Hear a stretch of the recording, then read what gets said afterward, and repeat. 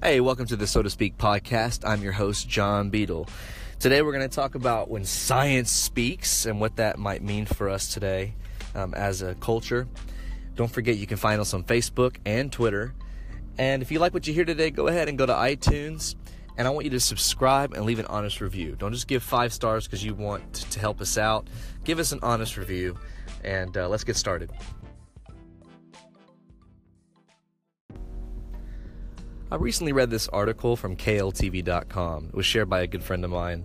And the title alone was enough to get me a little bit, I was antagonized. I felt messed with a little bit in my brain. My brain began to short circuit a little bit. You know that feeling when you read something and it just kind of sets your brain into spark overload? You know, you're just spinning. That's when you know you got to calm down. Now, I read the article, and it's not as polarizing as it sounds, but essentially the title says that science now tells us we can marry our first cousins. And I'm taking particular issue with the title itself when they say things like science now tells us. Because whenever you hear a phrase like science says this or science says that, it's a claim to authority, right? It's an authoritative claim or a claim to a tradition, a rather new tradition. Because I'm going to argue that I don't think science actually tells us anything, right? Science is not speaking to us. Science just is. It's a tool, right, for discovering the physical universe. I mean, it's more than that, right? But this article sort of sets the reader up to seeing, to giving an authoritative claim and maybe following suit. So I wanted to discuss that. With that, just that phrase, not even just such the content of the article, because there are reasons to think why it might not be a terrible idea to marry your first cousin, given that you only share 12%, as according to the article, of your DNA with your first cousin. So therefore, it's okay. I mean, if you live in a small town, I grew up in a small town in Louisiana, population 2,000, right? I knew friends who actually did date their first and second cousins. So you know what? Culture was telling us one thing. I guess it was ahead of the curve what science was telling us. That's a joke, by the way. I'm not advocating marrying your first cousin at all. But what I am saying is that just because science tells us something does not mean that we should believe it or be obligated to think it's the best way to live. The good life and the best way to live is not always in line with what science tells us. Science also tells us, for instance, that the weakest amongst us make our species weak, right? That it'd be better if they were just eliminated so that the strong could survive, so that our genes could be passed on in the best way and the most efficient way, right? Now, science is not actually telling us this. This tends to be just the way of nature. What we do and with this article, and I think we have to admit to ourselves, is that we always impose moral claims upon nature and upon the universe. We don't just discover them within nature, okay? We don't just discover our values, discover meaning in the universe, right? We also impose moral values, meaning upon the universe, and because maybe that's the best way to live, right? The human animal is a different kind, is a very unique animal. Nature may value strength, but for instance, there's another thing to consider. Monkeys in the jungles, right, do not favor tyrannical control. That's one thing that we've discovered about nature, right? If a monkey wants to exercise totalitarian control over a community of monkeys, 2 monkeys that are both 3/4 the size of the large totalitarian Hitler monkey will actually rise up and take that monkey down. All right? And so what does that say? Does that mean that is that an argument for modeling our society off of, for the monkeys, however sensitive their primitive democracy is? Because monkeys also, in their society, it's moral to rip the limbs out of your enemies. So then science tells us it's okay. No, of course it doesn't say that.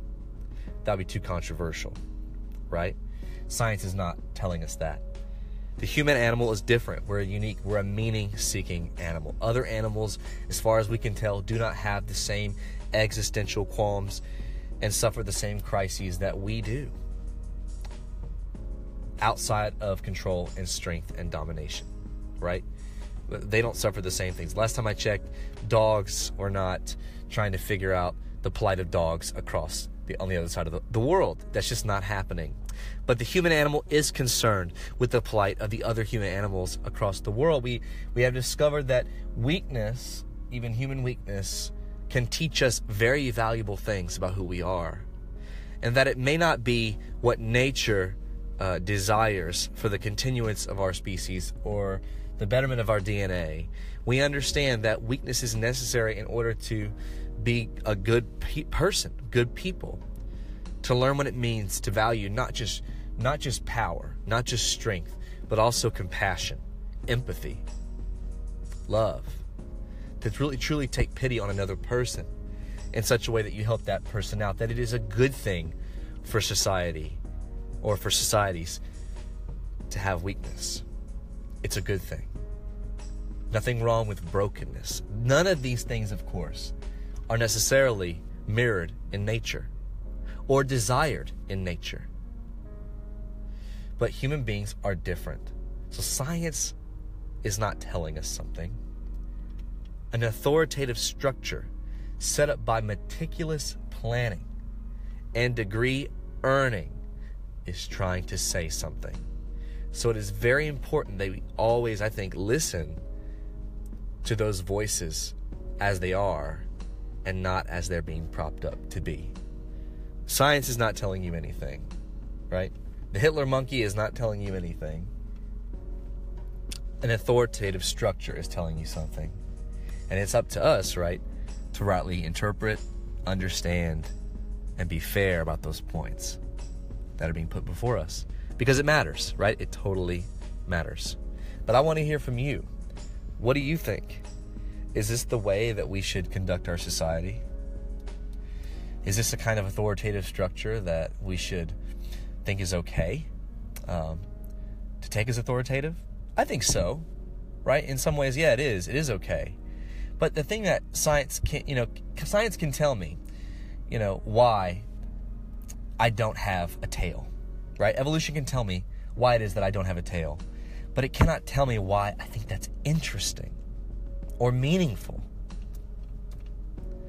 And just because we can does not mean we should.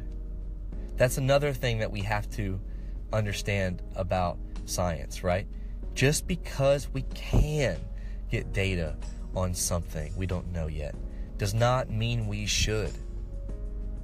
Does not mean we should. For instance, the Nazi officers during World War II, those scientists, they discovered many things that we didn't know before about the human being. But they did it at the cost of other human beings, right? They did it by freezing individuals. Innocent lives were lost for the sake of this information. And in the process, the undoing of the innocent individual undoes us, right? Just because we can doesn't mean that we should. Everything must be submitted to ethics, to philosophy. It's not just about ability.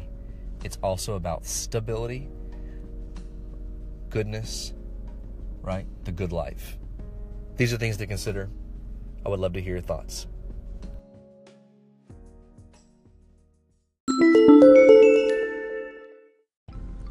Thanks for listening to the So to Speak podcast. If you like what you hear, go to iTunes, smash that subscribe button. Oh, gosh. Can't believe I just hit the word smash with subscriptions, but there you have it. Leave us an honest review. Remember, we have our upcoming event on March 16th at the Chop in downtown Conroe. Information will be in the description box. Have a great day. Bye-bye.